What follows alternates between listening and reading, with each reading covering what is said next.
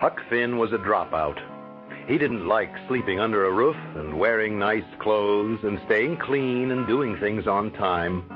He did like getting dirty and sleeping in the woods and playing hooky from school.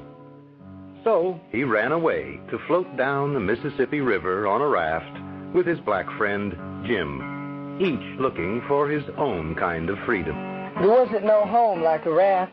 Other places seemed so crowded and stuffy. You might say the days swung by. They slid along so quiet and smooth and lovely. Nights we had the sky up there, all speckled with stars. And we used to lay on our backs and discuss about whether they was made or only just happened.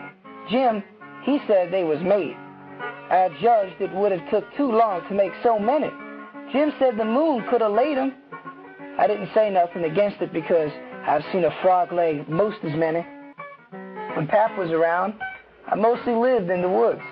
But after he went away, the widow Douglas took me for her son and said she would civilize me. It was rough. I had to wear nice clothes all the time. Now, Huck, dear, do try to stay clean and neat. Yes, I had to come to meals on time. Can I go a-swimming? Not now. Supper's ready. But I couldn't eat till the widow prayed, some over the food. On Sundays, I had to wear shoes all day and go to church. Sit still, Huck. I was only catching a fly. Did you ever notice if you're anywhere it won't do for you to scratch, you will itch all over?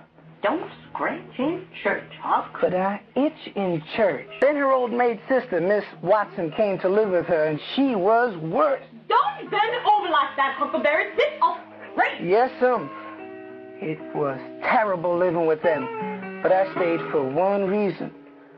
I tell you, Tom, I just can't stand it. I'm going to run away. But, Huck, we can't let you into my robber gang if you ain't somebody important. A robber's got to have a family. All right, Tom. I'll stick it out a while longer if you'll hurry and start the robber gang. You bet. I'll get the boys together, and we'll meet some night at midnight. So one night after I heard the town clock strike 12 times, a twig snapped outside.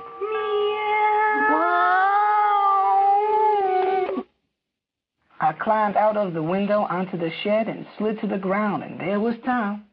Tom, come on. We'll go to our secret cave. Now, we'll start this band of robbers.